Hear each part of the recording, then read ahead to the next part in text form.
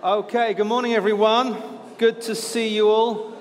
If you've not met me, my name is Stuart. I'm the leader of the church here. Very warm welcome to you. Please come and grab your seats. Before we get into today and what we're going to look at, I just want to make a quick book recommendation. Men, you've already been given some gifts. I've got some more for you here.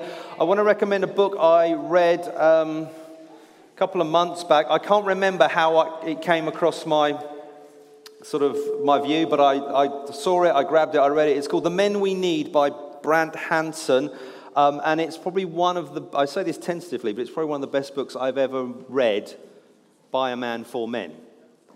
And it's an excellent book. It's about 31 short chapters, so you can do it kind of as a daily thing, or you can read it faster if you will.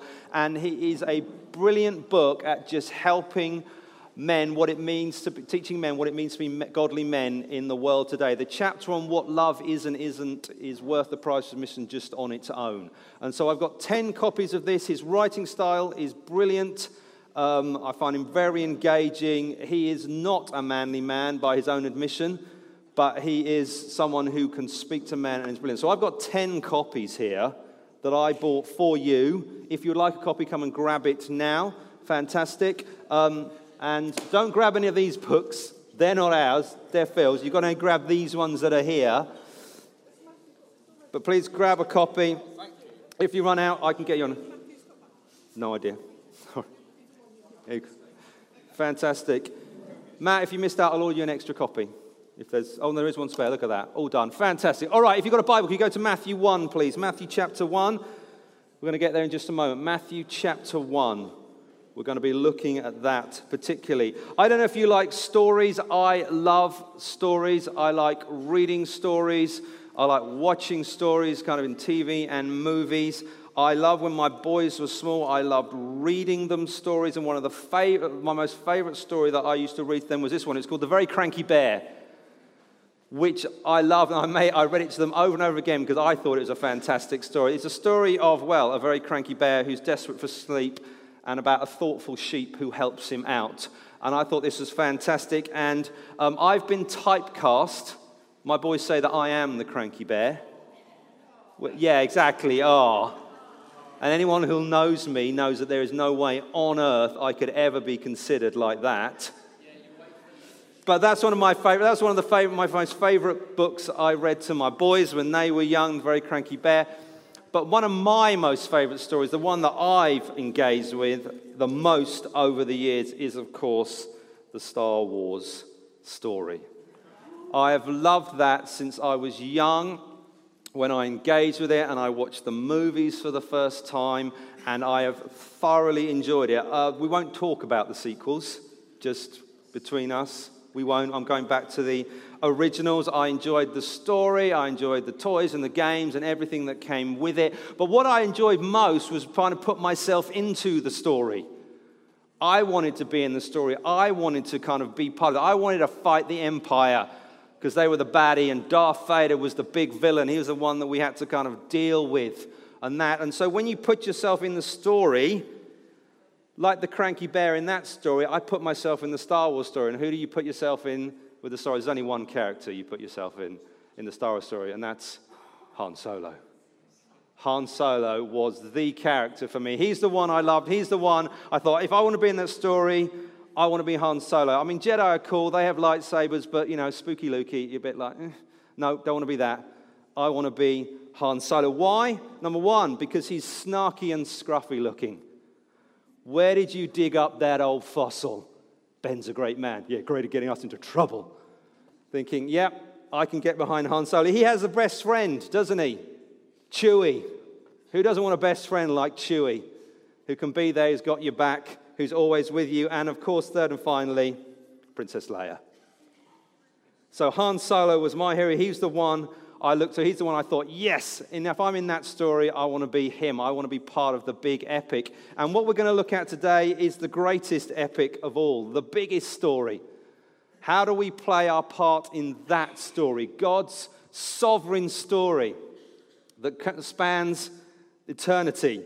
How do we play our part in that? And what we're going to look at today is we're going to look at one ordinary man's role in that story and how he played his part in God's story and how he was used powerfully by the Lord to advance his kingdom, advance his purposes. He was part of the greatest story ever told. And so do we have our Bibles? Do we have them open? Matthew chapter 1, starting at verse 18. We're going to read it together, and I want to hear you, men. Nice deep voices. We're going to read the Word of God together, and it should appear on the screen behind me.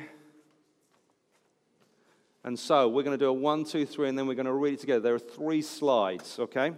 So ready? 1, 2, 3, go. Now the birth of Jesus Christ took place in this way. When his mother Mary had been betrothed to Joseph, before they came together, she was found to be with child from the Holy Spirit. And her husband, Joseph, being a just man and unwilling to put her to shame, resolved to divorce her quietly. But as he considered these things, behold, an angel of the Lord appeared to him in a dream, saying, Joseph, son of David, do not fear to take Mary as your wife, for that which is conceived in her is from the Holy Spirit. She will bear a son, and you shall call his name Jesus, for he will save his people from their sins. All this took place to fulfill what the Lord had spoken by the prophet. Behold, the virgin shall conceive and bear a son, and they shall call his name Emmanuel, which means God with us. When Joseph woke from sleep, he did as the angel of the Lord commanded him. He took his wife, but knew her not until she had given birth to a son, and he called his name Jesus. All right, big idea for today. Being in God's story requires obedience and faith. Being in God's story requires obedience and faith. I'm in my own personal times now. I'm reading through the Gospel of Matthew. I'm on about chapter 10 now. But when I started reading this, I felt God speak to me about this passage as I was just going through it. It's right at the beginning of the Gospel. I was just doing it in my daily readings, taking notes, writing in my journal. And I felt God speak to me about this for us today on Father's Day. So this was several months back. And the interesting thing about this particular part of Matthew, it's a familiar story. If you're familiar, it usually comes up at Christmas. We tell it in the Christmas story, and it's accounted in Matthew, and it's also accounted in Luke's Gospel. But the difference between Luke's Gospel and Matthew's Gospel is Luke's Gospel writes it from Mary's perspective. Matthew's Gospel writes it from Joseph's perspective. And I felt the Lord speak to me about it, so I thought I want to preach this on Father's Day. And so what we're going to do is we're going to go through the passage, and then we're going to look at a few things to kind of apply, bring out to us, and then we'll finish and worship together. So, first thing, we go through the passage. The problem, verse 18. The passage begins with like a subheading. Now, the birth of Jesus Christ took place this way. So Matthew is introducing the topic that he's going to talk about, that it's about the birth of Jesus. If you notice, the passage begins and ends with the same person, Jesus. Go to verse 25, ends with Jesus. It's all about Jesus is what Matthew is talking about. And then he gets into the story. The narrative begins.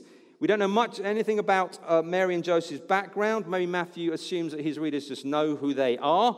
But he says one piece of information about them, and that is they are betrothed. Now, betrothal is like our modern day engagement, only much more.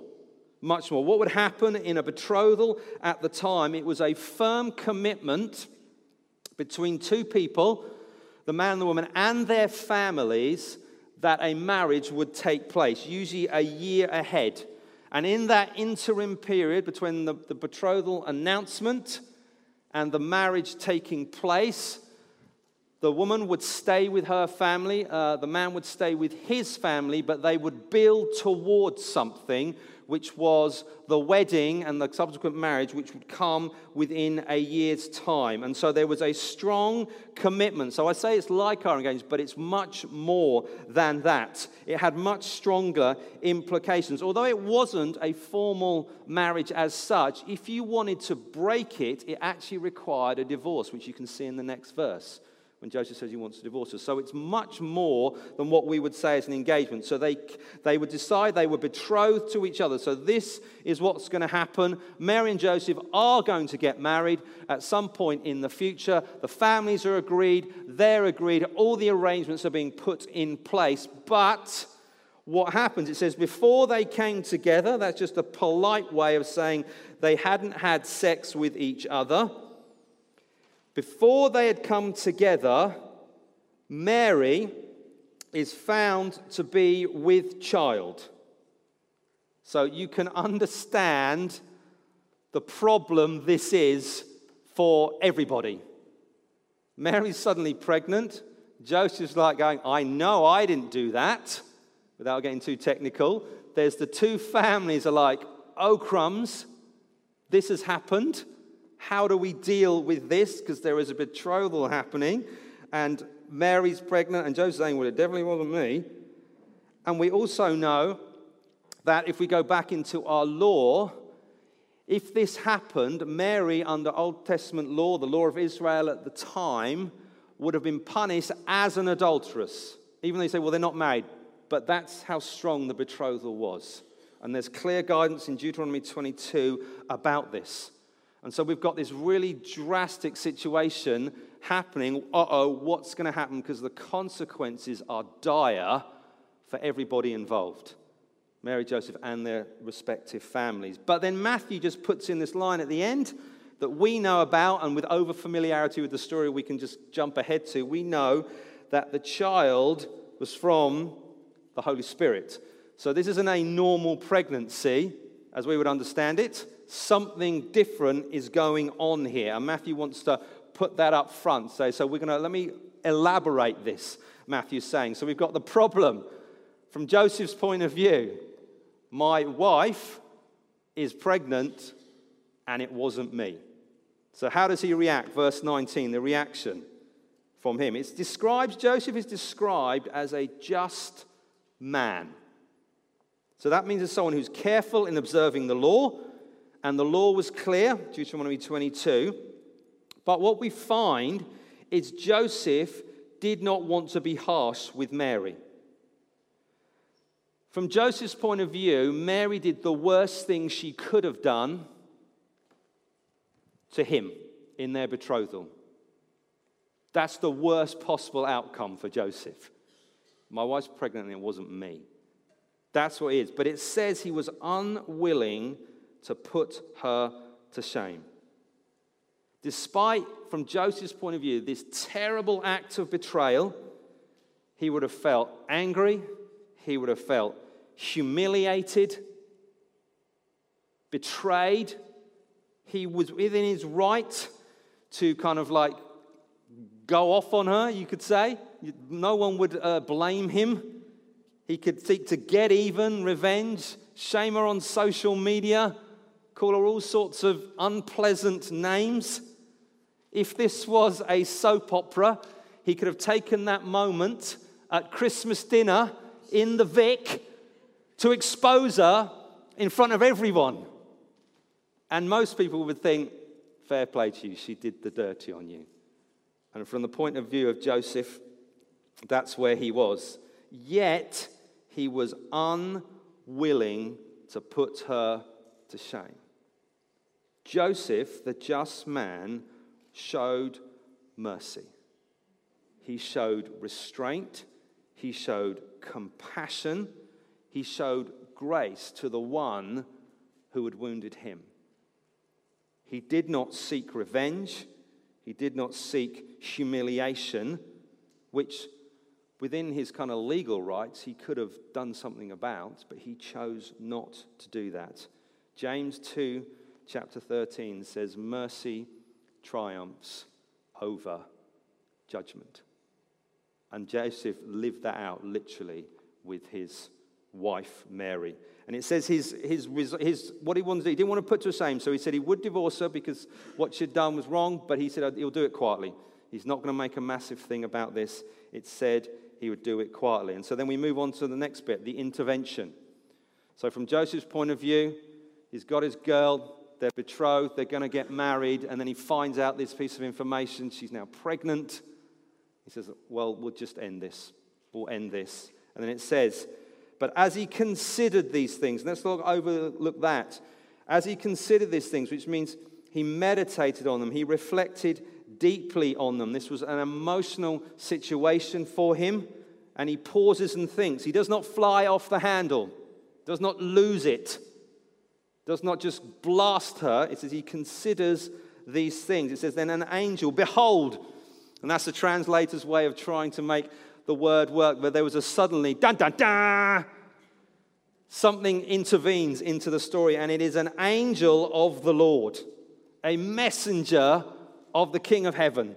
The sovereign God is coming to speak to Joseph in a dream while he's asleep. It says, and he says, Joseph.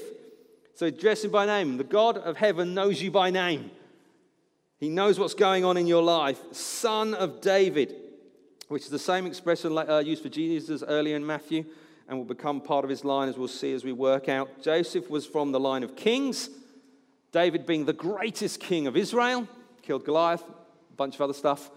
He's from that line. And he says to him, don't be afraid, which is, the language there is, do not shrink from doing what is right. Stand tall. Put your big boy pants on. Something big is coming into your life. And the angel says to him, you are to take Mary into your home as your wife, which is the absolute opposite of what Joseph intended to do. I'm going to divorce her. I'm just going to close that chapter, move on. And the angel says to him, no, what you're to do is to bring her into your home as your wife. And if I was there, I'd be asleep. But, if I was there, it'd be like, why? You know what she's done.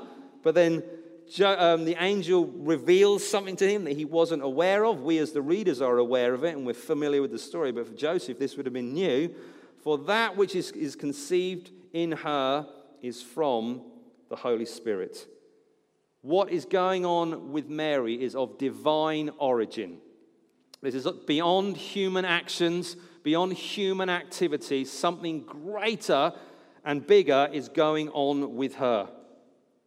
And Joseph could only understand that because of the revelation of God, because the angel had come and spoken to him, and he reveals something about this supernatural pregnancy. It would be a son. You're going to have a boy. You are to name him Jesus. And by Joseph naming the son, when you name the child, that's you are adopting them into your family. You're recognizing them as your own. I've had 2 sons, and I've named them because they are mine. And so by Joseph naming Jesus, that's what's going to happen there. You're going to take this child, which actually isn't yours, but you're going to bring them into your home, and you're going to name him Jesus, bring him into the line of David, which all has great implications in the past and in the future there. And it says, what will this child do? It says, he will save his people from their sins. So he's come to save, to deliver from trouble. That's what Jesus will do. He's going to save his people. That's God's people. God's people. So he's come to save his people. The one from God has come to save his people from their sins, which is man's greatest problem. What separates man from God is their sin and rebellion, and this one who's going to come is going to save it. Jesus is going to be born into the line of kings as the King of Kings, and he is going to be the Savior of his people. And Joseph is being asked here to step into God's story. He is to raise another man's child. He is to raise God's child as his own and play his part in the story. And this is to the fulfillment of prophecy that the angel then outlines to him. And Matthew wants us to understand this is to fulfill that what is happening is not just some interjection into life. Oh, I never saw that coming. It's something that's been prophesied and promised hundreds and hundreds and hundreds of years ago. And he quotes Isaiah 7:14, and says, actually, what's happening now with this birth of this child is the fulfillment of the prophecies spoken by the Lord. It said this will fulfill all that the Lord has spoken, referring back to Isaiah as one prophet, but many prophets and many bits of our Old Testament that point forward to the coming of Jesus. And the quotation from Isaiah says, again, behold, the virgin shall conceive and bear a son. And let's just pause for a moment here and underline this so we are clear. We are talking about a virgin birth. This is a vital and key doctrine of the Christian faith. This isn't an extra that you get to, well, I'm not sure. No. Mary was a virgin, and the risk of being crude, she hadn't had sex with anybody, and she was pregnant. The answer was that what was in her was conceived by the Holy Spirit. And the reason this is so important, because it underpins so much else we believe as Christians. It underpins the doctrine of Christ and what we believe about him. That when the Bible said he was both fully God and fully man, the reason that is true is because he was born of a woman by the power of the Holy Spirit. Two things that happened to happen there. All of us born of women, but actually someone else was involved as well. Jesus was born of a woman, but by the power of the Holy Spirit, which means he is both fully man and fully God, which means he is fully qualified to represent God to man and man to God. Both ways. He is fully qualified to be that perfect high priest. The priest who went and represented the people of God to God in the temple, but he also had to make a sacrifice for his own sin, we saw in the book of Leviticus when we went through that. But actually Jesus is the perfect one because he doesn't have to offer any sacrifice for his sin because he's perfect. But he's also the perfect sacrifice, fully qualified, because he lived a perfect life on the earth as someone fully human. We're going through the book of Mark now, our regular preaching time, and we're seeing this is who he is. This is who Jesus is. And if we deny that, our faith falls apart. And then Matthew then goes on to say, and they'll call him Emmanuel, which just means God with us. So that's a more of a description rather than an actual name for Jesus. He is God with us. And he puts a little caveat in there for his non-Jewish readers who would have been like, what does that mean? It means God with us. God himself has come to dwell on earth with his people. And that is Jesus Christ, who is the one who kind of is the fulfillment of that. And then finally we go to the last section, is the response. So Joseph, can you feel for this man who you would think there's an exciting time. I'm getting married. I've been there. There's an excitement that builds. And then you find out that your wife, your future wife, the one you've told, has done kind of the dirty on you, and you're like, this is just the worst thing of my life. You go to bed, all sorts of things going in your head, and suddenly the angel of the Lord comes and said, Joseph, let me drop some truth bombs on you. You want me to do what? Raise who? Are you kidding me? He's the fulfillment of what the guy that said, the prophet. What? Really? What does it say? Verse 24. When Joseph awoke from sleep, he did as the angel of the Lord commanded him. I think of all the guys in Scripture who kind of been asked to do something, I think Joseph has got a pretty good case for saying, do you know what, that's just a bit too much for me. You know, that's just, you want me to do what? But it says Joseph did what the angel commanded. In response to what the angel said, he did everything. And here's the fascinating thing about his obedience. His obedience wasn't just a one-off thing. He was committing to raise a child who wasn't his, who was a fulfillment of the prophecy for the rest of his life. His obedience wasn't just, I'll be there for the birth and I'll make sure he's called Jesus. He was then committing to raise this child, invest in him, teach him, feed him, provide for him. And so Joseph's obedience had huge implications for him. It wasn't just like a one-off, I'll do that for you, I'll do that job. No, it had so much more to him. And Joseph, it just says he did what the angel commanded. He just obeyed. It says he took Mary as his wife, so the betrothal would have then ended in the marriage ceremony. But it also said he knew her not until she had given birth to a son. So that, again, a nice polite way of saying they didn't have sexual relationships until the birth of Christ. So for me, that's probably one of the hardest things. Yeah, you got married, but you can't touch her. Are you serious? Why do you think we men get married? Do you know? It's like, yeah, you can marry her, but you can't touch her. Not for 9 months, MC Hammer, don't touch us, But he did it. He persevered. He did it, and he obeyed her. And then it says, when the child was born, he called his name Jesus. He followed God to the letter. He adopted Jesus into his family. He became his son, and he gave him the name. Jesus then becomes part of the line of David, of kings, which is also a fulfillment of prophecy as well. And so that is just a little character study of our man Joseph on Father's Day. So what can we learn from this, church? What can we take from this? Well, there's a few things I want to just go through and challenge us on. It's time to grow up in our faith. This is what we've been looking at particularly this year. It's time to join his story and do all we can in that. So there's three things. The first one, Joseph was just an ordinary man. He was just an ordinary guy living his life.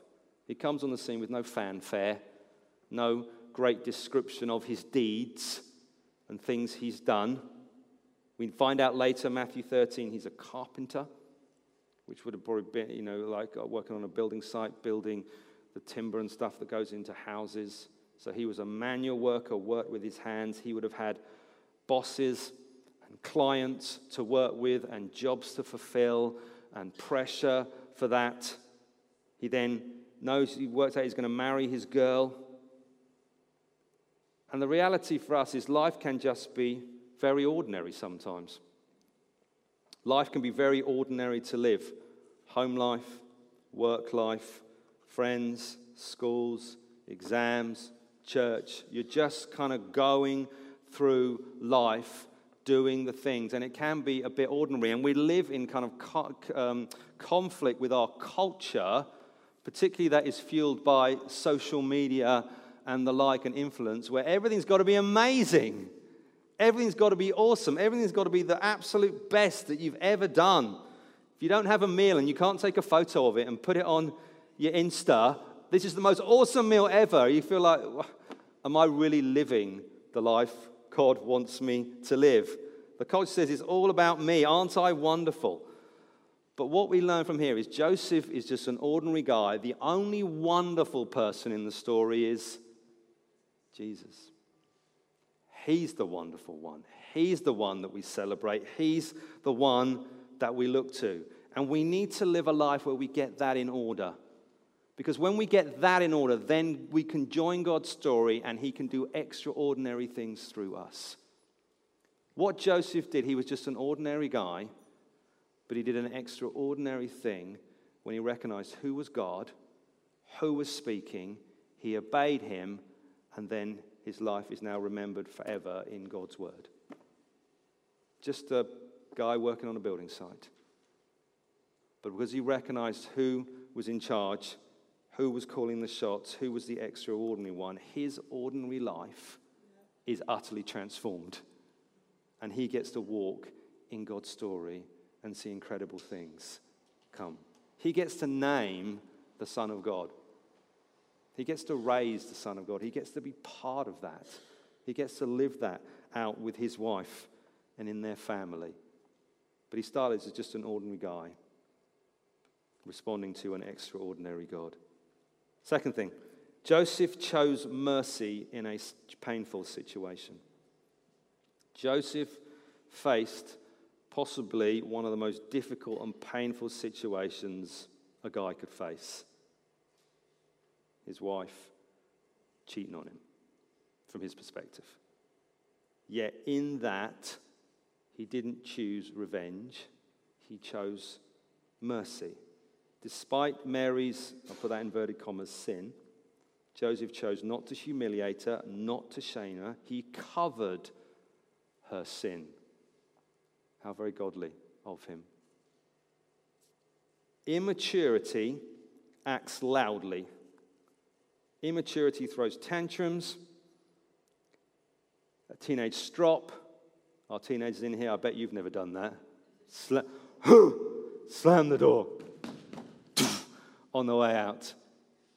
Adults still do it as well. Doesn't change. Maturity is much quieter. Maturity is considered and thoughtful. Maturity in Christ chooses mercy. And we see immaturity all around us. We see people reacting. We see it's almost a national pastime now on social media. How outraged can you be? how badly can you react? We see it in our homes, we see it in our families, we see it in our workplace, we see it in the church.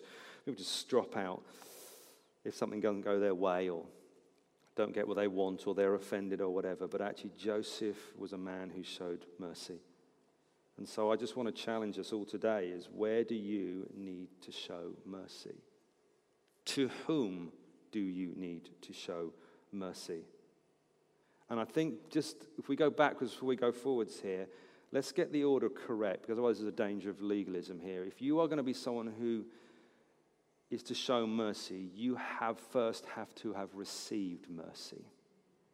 The Lord's Prayer says it says, Father who art in heaven, forgive us our sins as we then forgive others. And so there is a dynamic here that actually, if we're going to be men, women who show mercy to others, we too have to receive mercy ourselves, which means we have to be humble. We have to recognize that we are men and women in need of mercy.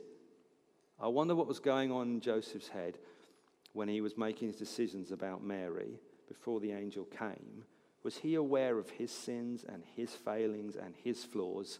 And so when he looked at her and her flaws, apparent flaws he could see, he chose mercy because he recognized how much he had when he had gone to the temple in Jerusalem and had to do the sacrifices, recognized how much he needed mercy. And so I want to ask you a kind of supplementary question on that. When was the last time you specifically confessed your sins to God? Not generally, forgive us our sins, specifically. I did this, I said this, I thought this. When was the last time you confessed your sins to a close friend, your spouse, your children, and asked for their forgiveness? It's a process I'm actually going on now. I've already told you I'm going through the steps course, realizing that I judge myself without mercy and working on that. And part of the outworking the application is making amends with people that you've hurt. And so I've had to sit down with my wife and I've had to sit down with my children and confess my sins to them and ask for them to forgive me, to show me mercy. And it even happened a couple of weeks back. There was an incident. I was out with the boys being mega dad and they both did stuff. So I lost it with them. I just was so cross with them, the way they behaved. And when we got back in the house, there was door slamming from me. Never taken them out again. It was Mel was like, how did it go? It was a disaster. It was the worst time ever. There could be a charge of me overreacting somewhat in that situation.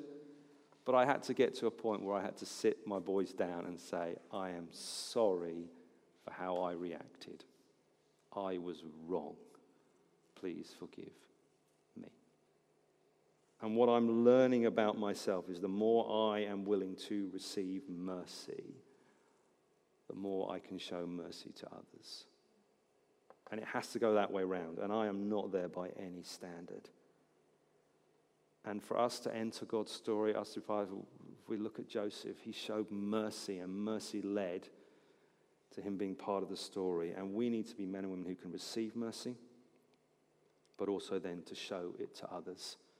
And I think we need to start with ourselves before we can then show it on to others as we do this. And then the final one, Joseph obeyed when God spoke.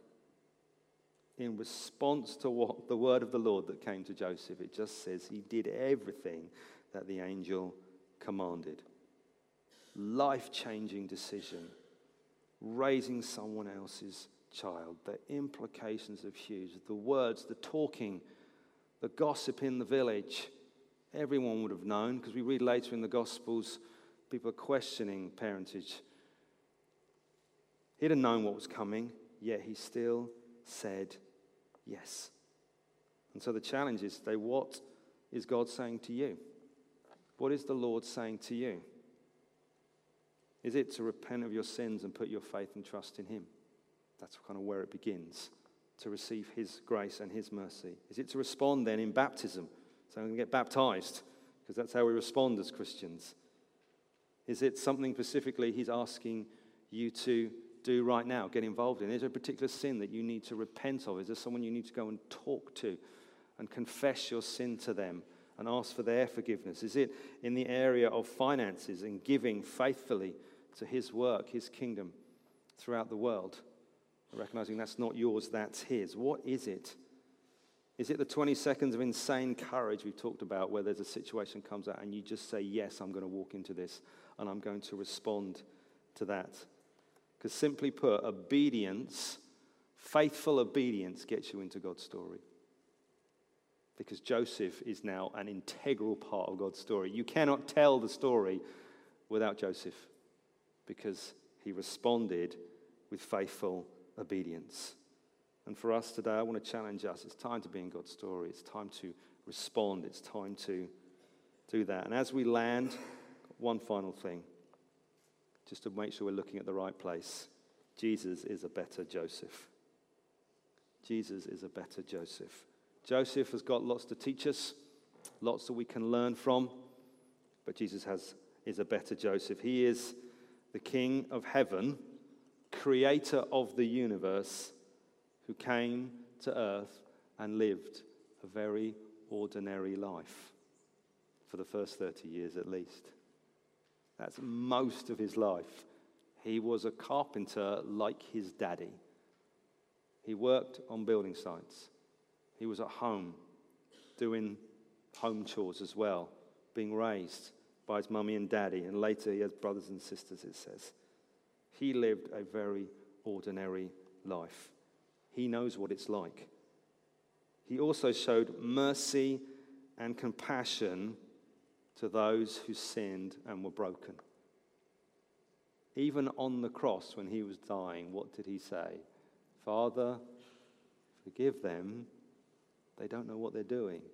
And Jesus is the one person who didn't have to do that because he hadn't committed any sins. He was righteous and perfect.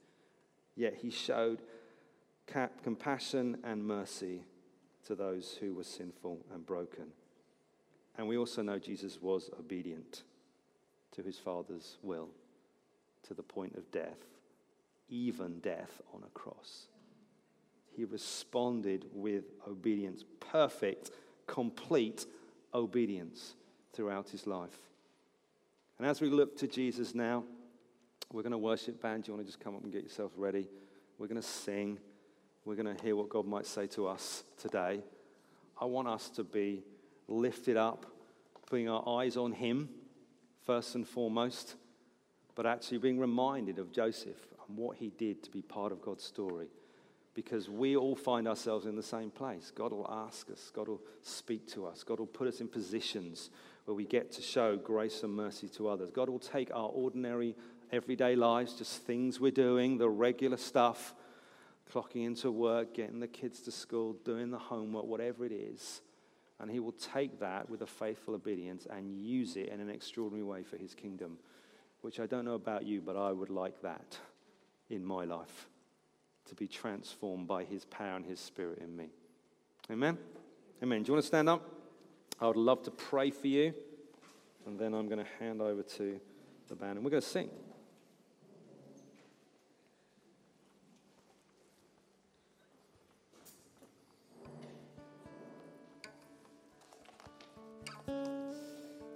Maybe you want to just close your eyes, open your hands. I trust that the Holy Spirit of God is just doing a work in your hearts even now. He's prompted things, put his hand on things. And I want to say to you, whatever it is, respond in faith and obedience now. I don't know what it is. It'll be different. 100 people here, there'll be 100 different things. But whatever it is, why don't you make a moment now and say, God, I will respond to that, whatever it is. Make a commitment now to be like Joseph, who does everything the Lord commanded him.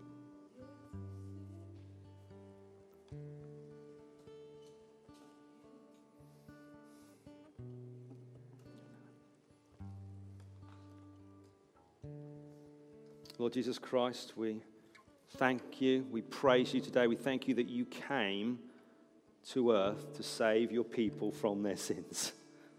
Lord Jesus, we thank you that we are recipients of that. Lord Jesus, we thank you for Joseph and just an ordinary guy who got caught up in an extraordinary story. Lord Jesus, we thank you for his obedience, his faith, his merciful heart. Lord God, we pray you shape us, that we learn from him, that we become more like you through this process, that we would be men and women who respond in obedience and faith to you, that show mercy and grace to others as we receive it for ourselves, and we live lives that honor and glorify your name for your kingdom purposes. And God's people said,